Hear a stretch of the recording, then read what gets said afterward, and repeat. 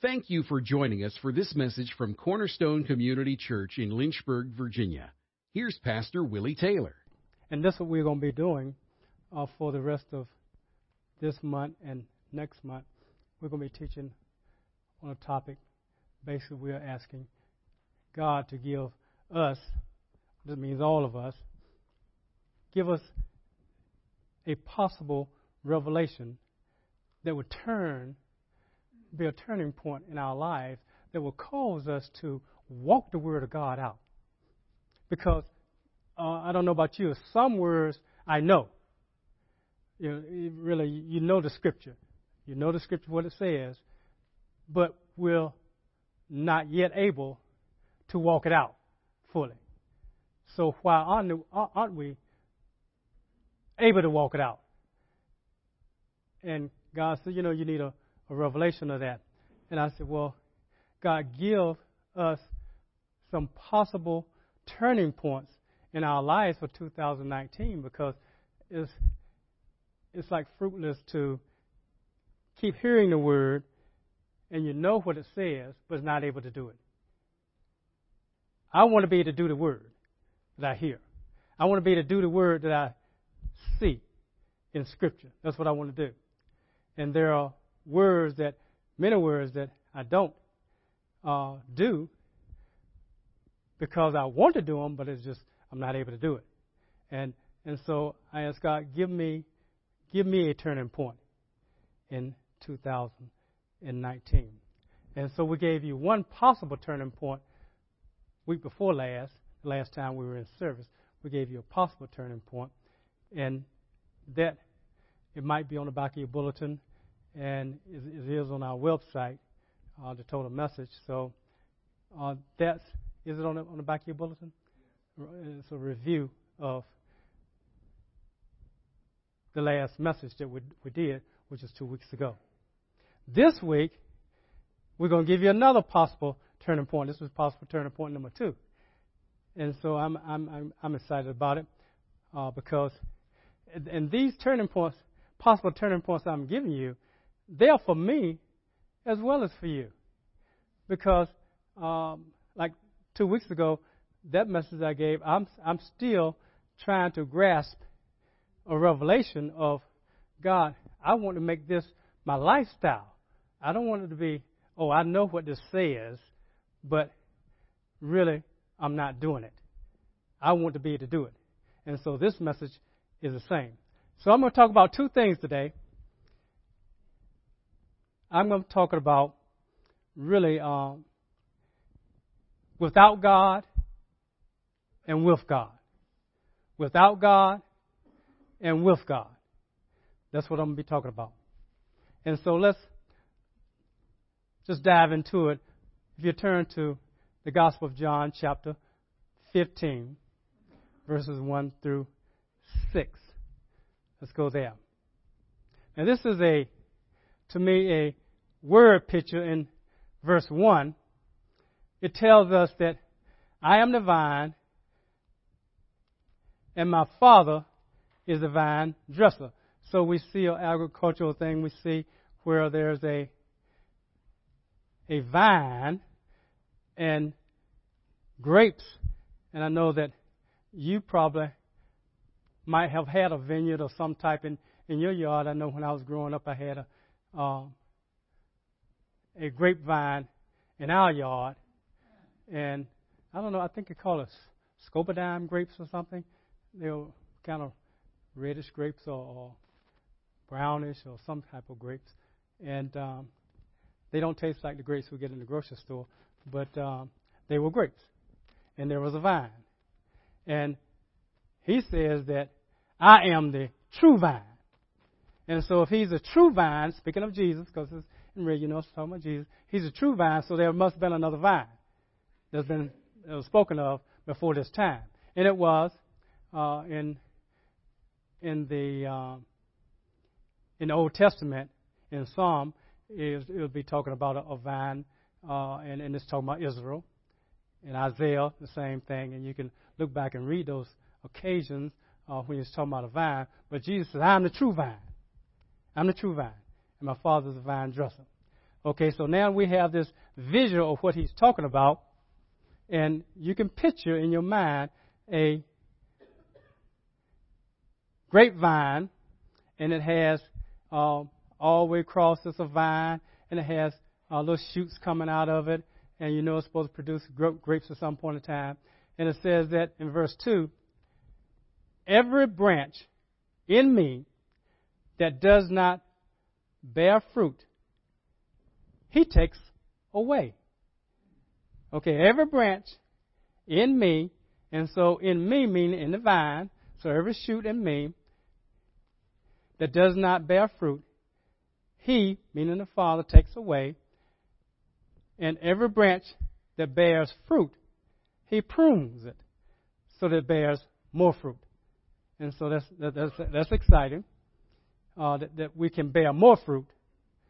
I don't think the pruning process is so exciting, but it's exciting after it's over with because you know you're going to produce more fruit.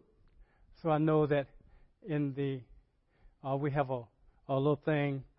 Well, it's not a little thing. It's I don't know what you call it. It's a bush that's by our kitchen window, and it produces pretty fruit in the spring of the year. And we cut it. Well, we didn't cut it back. Somebody cut it back. I had somebody cut it back, and they cut that thing down to. I mean, it was down. Minerva was upset with me, and it was cut down, and it was nothing but stubs. That's what it was. And I said, well, didn't you cut too much off of it? And they said, no, I'm just pruning it. It's going to produce more fruit. I said, okay. That year, it produced nothing. It was just, a growing stump. That's all it was. But after a couple of years, that thing got so fruitful. I mean, it was just all over the place, just pretty burgundy flower. It was just so beautiful. But it was because of the pruning process. Now, I wouldn't advise you to cut your bushes like that, man, because you might not have anywhere to live. So don't do that. But know that God does prune in order for us to grow more fruit. That's important. Let's look at verse 3. Yeah, verse 3 goes a little bit further because it kind of makes a change. Because it was talking about, this vine. It's talking about the branches. It's talking about the bearing fruit. Then it says, you are already clean. I said, wait a minute. Already clean. What does clean have to do with it? I never heard of a grapevine being clean. Nobody goes out with, soap and water and wash the vine off. Nobody does that. So what is he talking about? But that Greek word, clean, is the same word that says prunes. Same word, basically. It's a process of a purifying process. So he switches over from the agricultural example to really us, because he says you are already clean or purified because of the word which I have spoken to you. And I said, okay. So that means that I'm pruned. The word prunes me. The word purifies me. The word causes me to produce more fruit. It's the word of God that causes that. And the more I hear, the more I do of the word, is the more I will sprout out to be fruitful. So I said, okay, God, that's exciting. And I said, well, who else does that to a person? Does that really happens to people? Really? Does that happen to people? They get purified like that? And so he sent me to Ephesians. Let's go to Ephesians. And I think you know we're talking about Ephesians chapter 5, verse 25. Let's go there.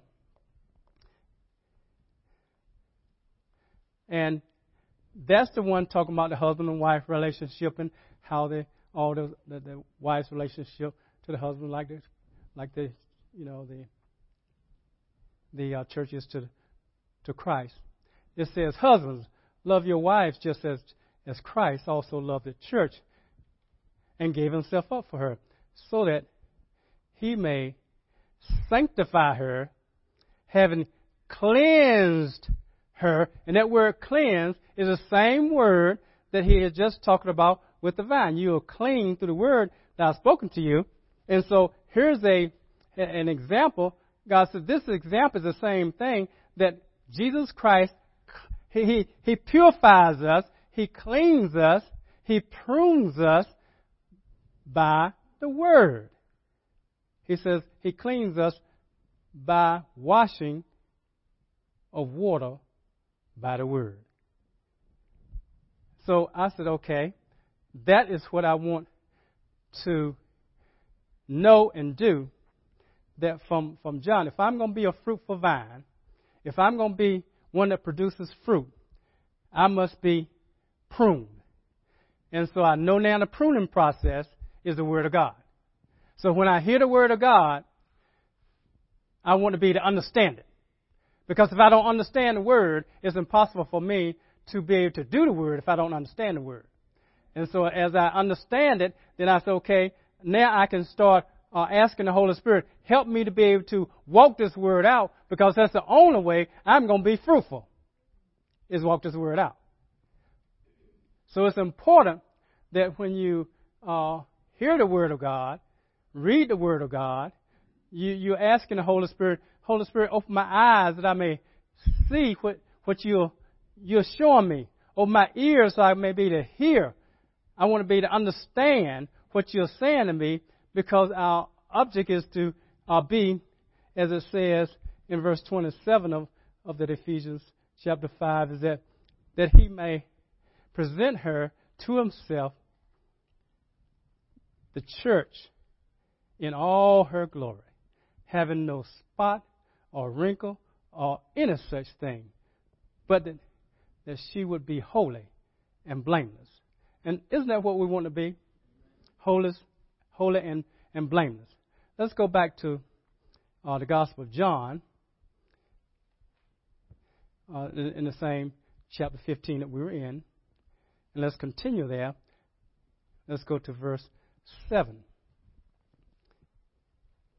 In verse 7 it says, if you abide, then we're introduced to something else. We heard already about being pruned. We've heard already about being cleansed, which is the same thing. We've heard about the being more fruitful. And so it says here that if you abide, that word abide in the Greek means to remain in. It means to be one with. It means to, if you're abiding in the Lord, that means that you are one with the Lord. One. That means in your mind, in your will, in your emotions, in your intellect, it means that you are one. So my mind has to be renewed to the Word of God if I'm going to abide in the Lord. I can't abide in the Lord if my mind is not the same as His. We're supposed to have the mind of Christ. And the only way we're going to have the mind of Christ is that with His Word is in our mind and we think like He thinks. And that's a process. That's not something that just comes automatically. It's not something just because you come to church. It's not something just because you read through the Bible in a year. It's something that you are meditating on. You are asking the Holy Spirit to make it life to you, to bring it for foot leather. You are walking. I got to walk this walk. I can't just talk a talk. So I have to have my mind just like His. I have to think about a subject like He thinks about it. So when somebody asks me, well, what do you think about this? Well, I have to think automatically, what does the Lord think about this? Because if I think different from the Lord, I don't have the mind of Christ on this subject. I got to have the mind of Christ about it. I don't care what it is. It could be how do I discipline my children? How do I relate to my boss? How do I relate to my coworkers? How do I relate to someone who doesn't like me? How do I relate to my relatives who don't want to be around me because I'm a Christian? How do I relate to somebody who, whatever the situation may be? It's all sorts of situations coming up at us all the time. How do we do that? What does he say about love? What does he say about forgiveness? What does he say about giving? What does he say about forgetting things? What does he say about it? Because some things we want to just pass right on over. We just let it pass right on us. Don't pay any attention to it. What does he say about when we hear something? Do we let it stick in our mind? Because we don't want to let things stick. Because we want to bring every thought captive to the obedience of Christ. So everything has to be, when you say abide, that's part of the abiding. It's not just a verse I'm reading. Okay? So if you abide in me and my words, now that's different. Because we read up in probably verse 3 and verse 4.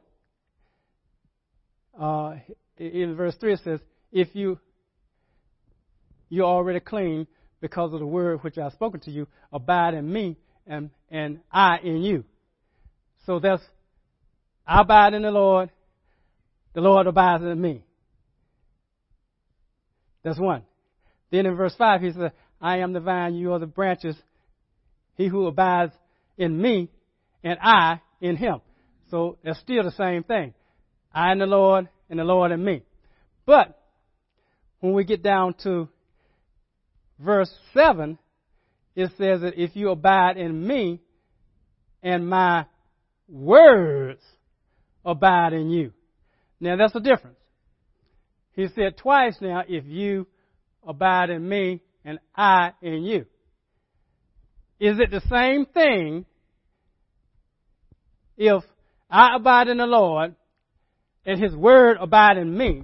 Is his word abiding in me the same as him abiding in me? By context, it's the same thing. That's the only reason why he switched it up, because it means the same thing. It means the same thing. Is that my word and God and his word, they're one. Are they not? Jesus Christ is the word of God, isn't he? So I said, okay, I know how to then now have to make sure God is abiding in me, is I make sure his word is abiding in me. Now I know that word abiding means it has to be, I have to be one with that word. I have to be not only one with that word, but my mind, my will, my emotions, my intellect. Everything has to be lined up with that word. It has to be one. The word and me, we have to be one. Is that true? That's true.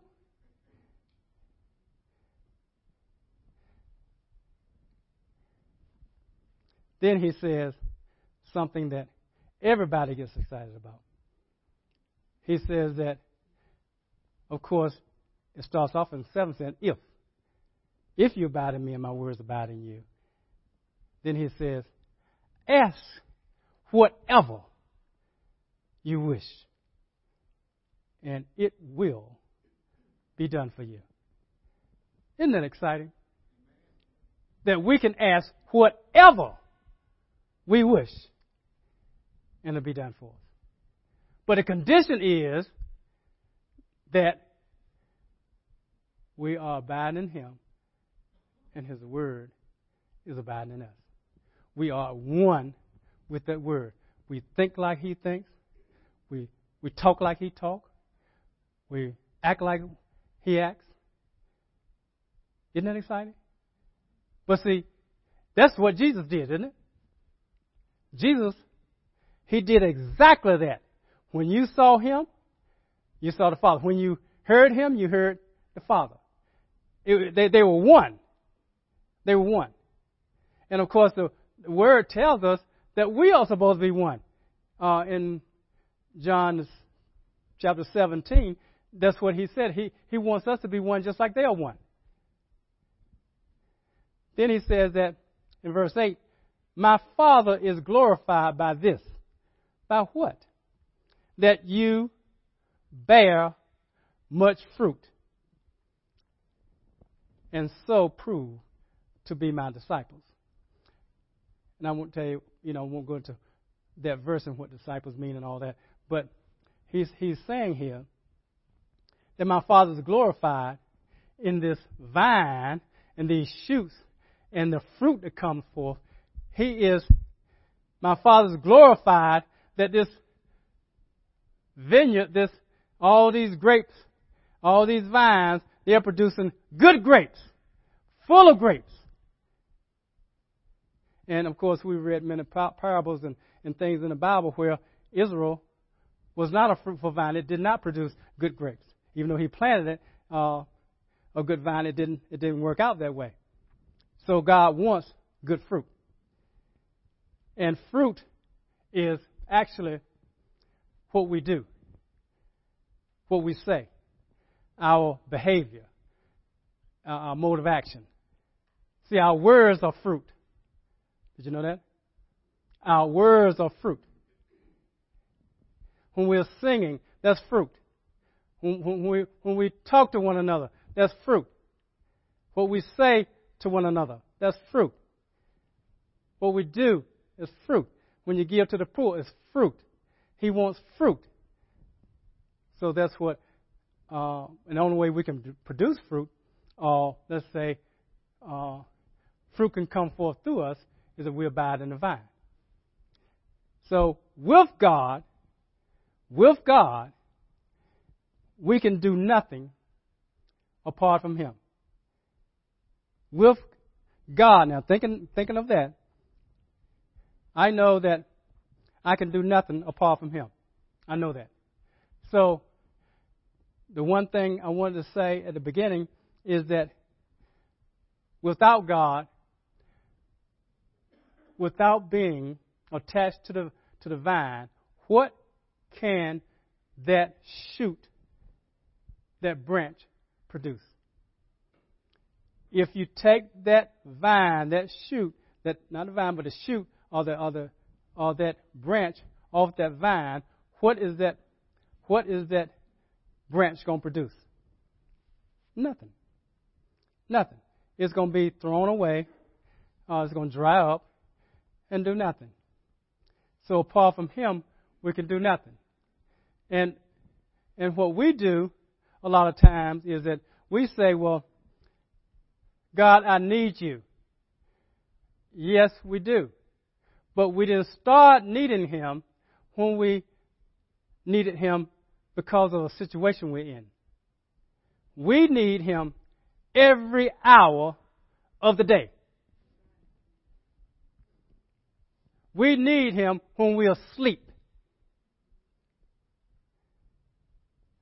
That's why when you read in the Psalm, say, about the pestilence that fly by night, destruction at noonday. We need Him all the time. All the time. What could we do without God? Tell me one thing that you can do. An example that one person gave was that it's like a quadriplegic or somebody who's paralyzed. That's a good example of we can do nothing without God, because that person who's paralyzed, they can't dress themselves. They can't do anything. But my sister was a quadriplegic. She was paralyzed, and she could do something because she was paralyzed from her shoulders down. And so I know she could do some things because when I visited her a lot of times, she could talk, she could see, she could take a thing in her mouth and write things. So a person can do some things. So that was not a good example for me because I already knew and seen this opposite. But the example for me of it is just what it is. You can do nothing apart from Him. That's plain enough for me. So you name one thing.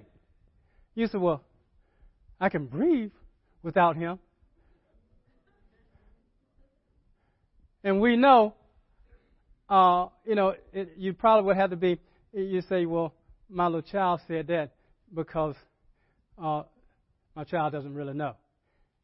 They think, they say, my heart beats, and it doesn't need anybody for his heart to beat. Oh, yeah?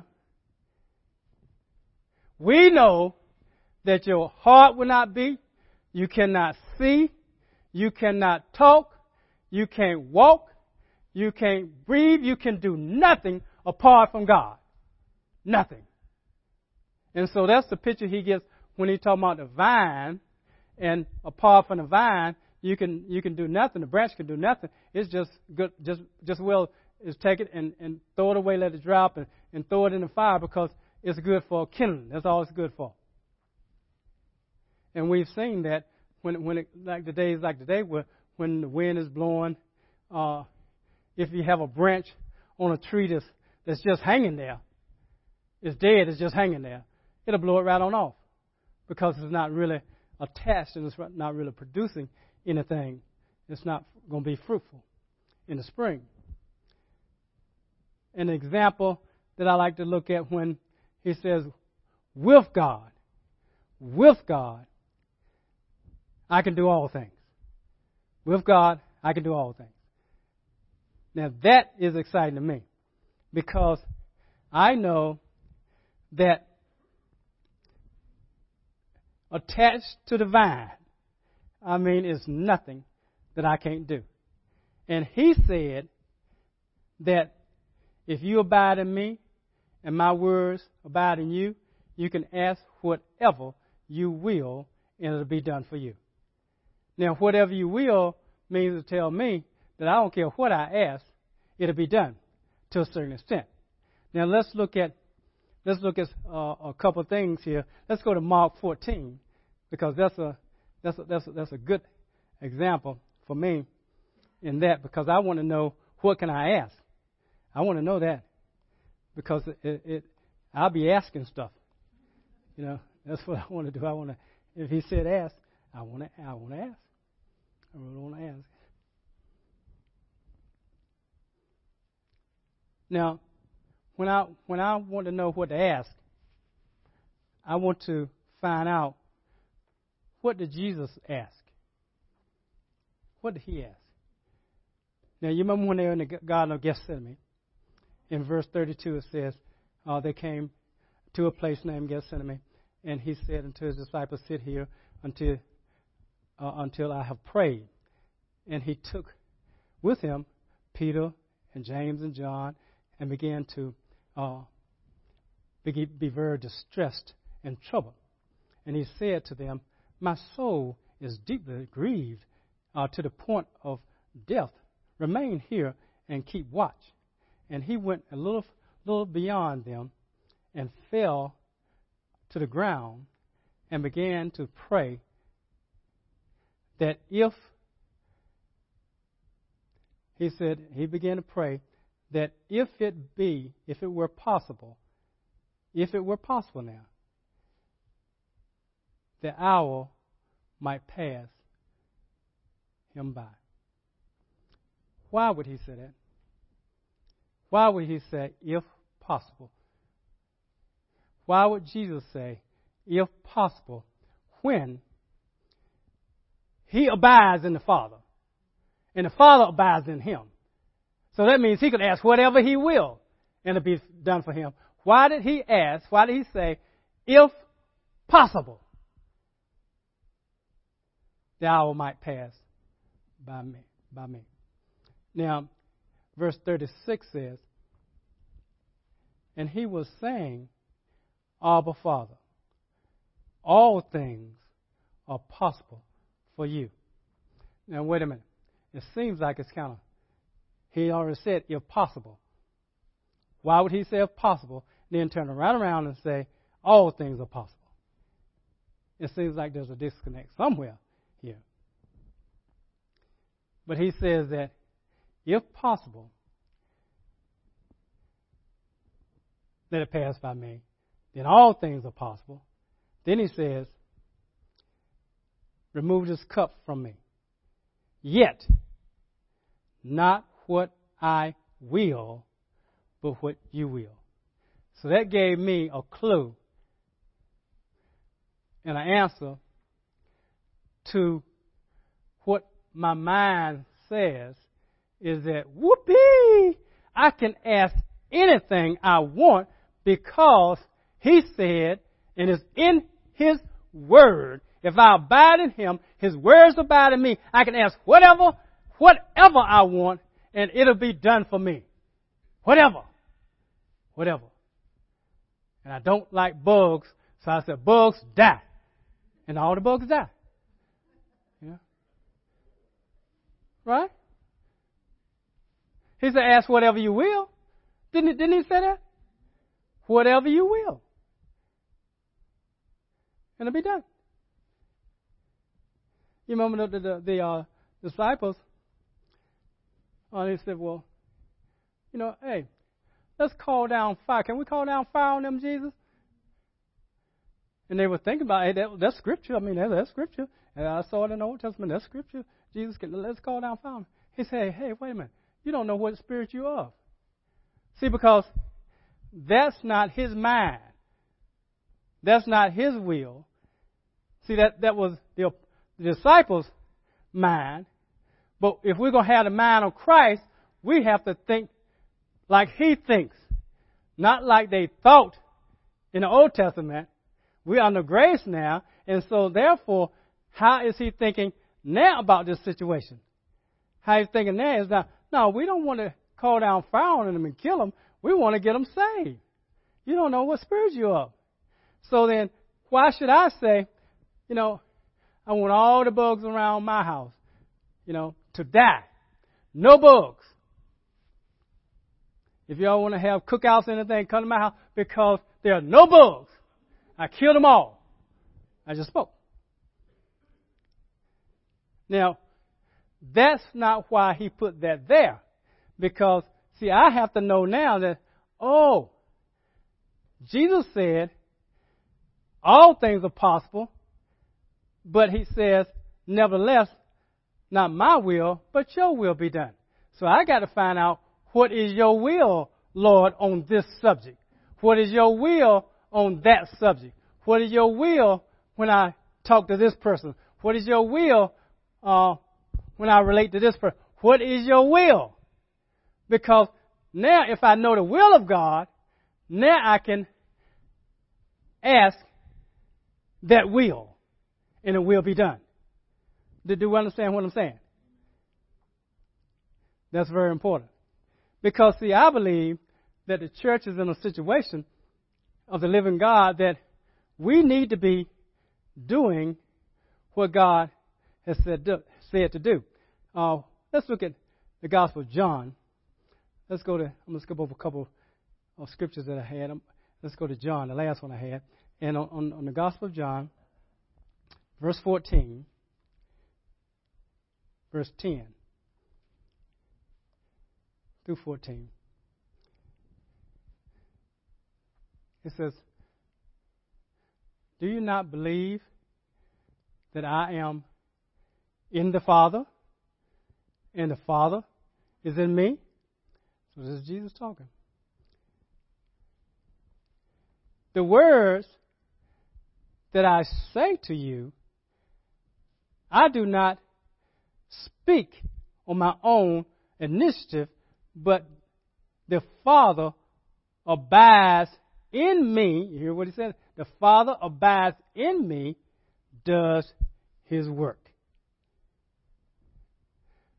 Believe me that I am in the Father, and the Father is in me.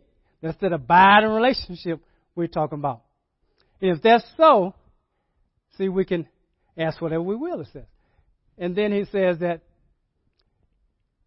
otherwise, if you don't want to believe that, then believe because of the works themselves. Oh, my goodness. Truly, truly, I say to you, he who believes in me, the works that I do, he will do also. And greater works than these he will do, because I go to the Father. Whatever is asked in my name, that will I do, so that the Father may be glorified in the Son. If you ask me anything in my name, I will do it. What's the condition? We got to believe in him, and we have to make sure that the Father is glorified by this. Okay? Now, as a church of the living God, this is a challenge to us. Universal Church, but specifically Cornerstone. Because why talk about this abiding relationship? Why even talk about, well, ask what you will, and it'll be done. Why even talk about it if Jesus did this? He says, the Father is abiding in me, I in him. I can ask what I will, it'll be done, that the Father may be glorified. Why even say that if we say, well, that's Jesus and Father. They had a special relationship. We can't have that relationship with Jesus like that. Well, why read John? Why go to John 15, where we started? Why even talk about that abiding relationship if it's not possible? If we can't do it. If he says that greater works will you do than these. Why say that? Or is he trying to tease us or something? What's he trying to do? Or is it really true? If we abide in him and he abides in us, his words abide in us, can we really ask what we will and it be done? Can we really raise the dead? Can we really pray for the sick and they be healed? Can we really pray for the lost and they be saved? Can we really do these things, or is it just lip service?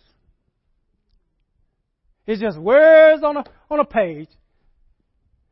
And you say, this is not the Bible. Anyway, that thing is an iPad. Yeah, that's true. You know?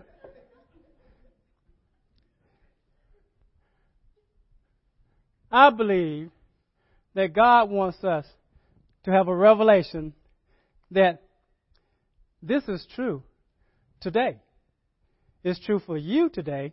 It's true for all of the body of Christ today if we meet the stipulations of abiding. We can do this. But this abiding can't be that, oh, we go to church once a week. You know, we do our whatever devotional time in the mornings. We say our prayers before we go to bed. It's got to be a living oneness relationship. It's got to be an abiding relationship. It's got to be a oneness relationship where you're thinking like he's thinking, I'm thinking like he's thinking. I mean, it's a whole total process every single hour of the day, every single minute of the day. This is going through our mind. When we're at work, when something comes up, we need to quickly, okay, God, thank you, Holy Spirit, this is what I do. Because you can check in with God in a second. It doesn't take long to check in with the Father. Because a lot of things in the Word is in the Word of God anyway. In the Word, we're supposed to hide in our heart that we might not sin against God. So we got to have this. And I personally, I want this to be us in 2019. I want it to be a revelation so that we can say, hey, we are moving and we are shaking things in Lynchburg, because wherever we are, whether it's whatever work we do, wherever place we go, the supermarket, whatever it is, we're listening for the Father, and whatever He tells us to do, that's what we do. And I'm telling you, there are people all over who have needs. And they are looking for people who can answer that need. I tell you, I go to when I was in the hospital, the thing is filled up with people.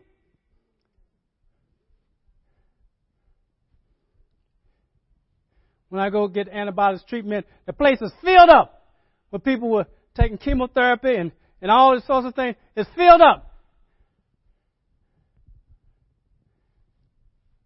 Why can't we do what God says? Because he says that in Matthew, he said, I healed all of them. I cast out the demons.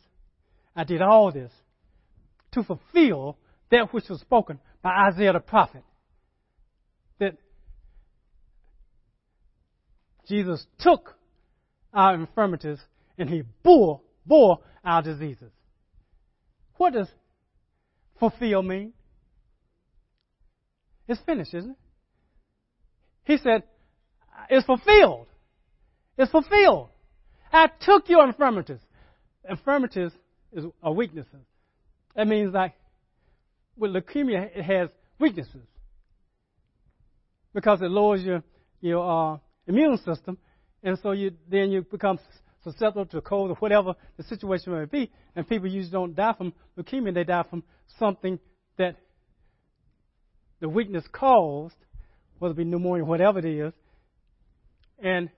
But he says that I took your infirmities. I bore your disease. So he bore cancer.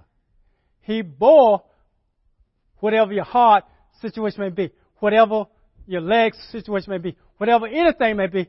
He said, I bore your disease. And I took the weaknesses that the disease caused. Now, either he did or he didn't. And you say, well, I don't see it happening. Well, maybe he's waiting for us to abide in him. And his word abide in us. Then we can ask what we will. And we're not going to ask anything about no silly bugs.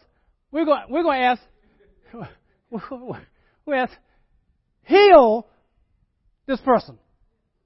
Because that's what he did. He walked around, and there's somebody coming out, a funeral procession, and here's a casket. He just put his hands on it, and the person rises up. I mean, Jesus did crazy stuff like that. Turn water into wine. He did crazy stuff. Right? And you say, well, that stuff is impossible. Well, Jesus said himself, Father, all things are possible to you. So as a church, I said, God, help us to have a revelation in 2019. Let's don't be the same thing. The same every year after year. We have things that we want to accomplish in the new year. Yes, we want to eat better. Yes, we want to do that. Those are good things. But there are bigger things that's out here. There are eternal things that people are waiting for. Do you know that all of creation are waiting for the sons of God to be manifest?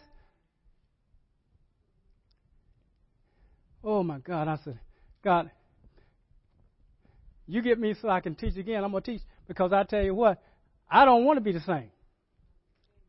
I don't want to be the same. And so do y'all want to be the same? Together, let's take these possible turning points and ask God for a turning point on your own. Because He knows you. He knows what you need. You say, God, give me a turning point, something that'll turn from where I am to where you want me to be, that I may be to walk in an area that I couldn't walk in victory before. Help me to do that. That's what God wants. He wants that. Let's stand. Thank you for listening to this message from Pastor Taylor and Cornerstone Community Church. We are located in Lynchburg, Virginia at 525 Old Graves Mill Road. You can find us online at cornerstonelynchburg.com, contact us by email, cornerstonecom@comcast.net, or call us at 434-847-4796. We pray the Lord bless you and keep you. The Lord make His face shine on you and be gracious to you. The Lord lift up His countenance on you and give you peace.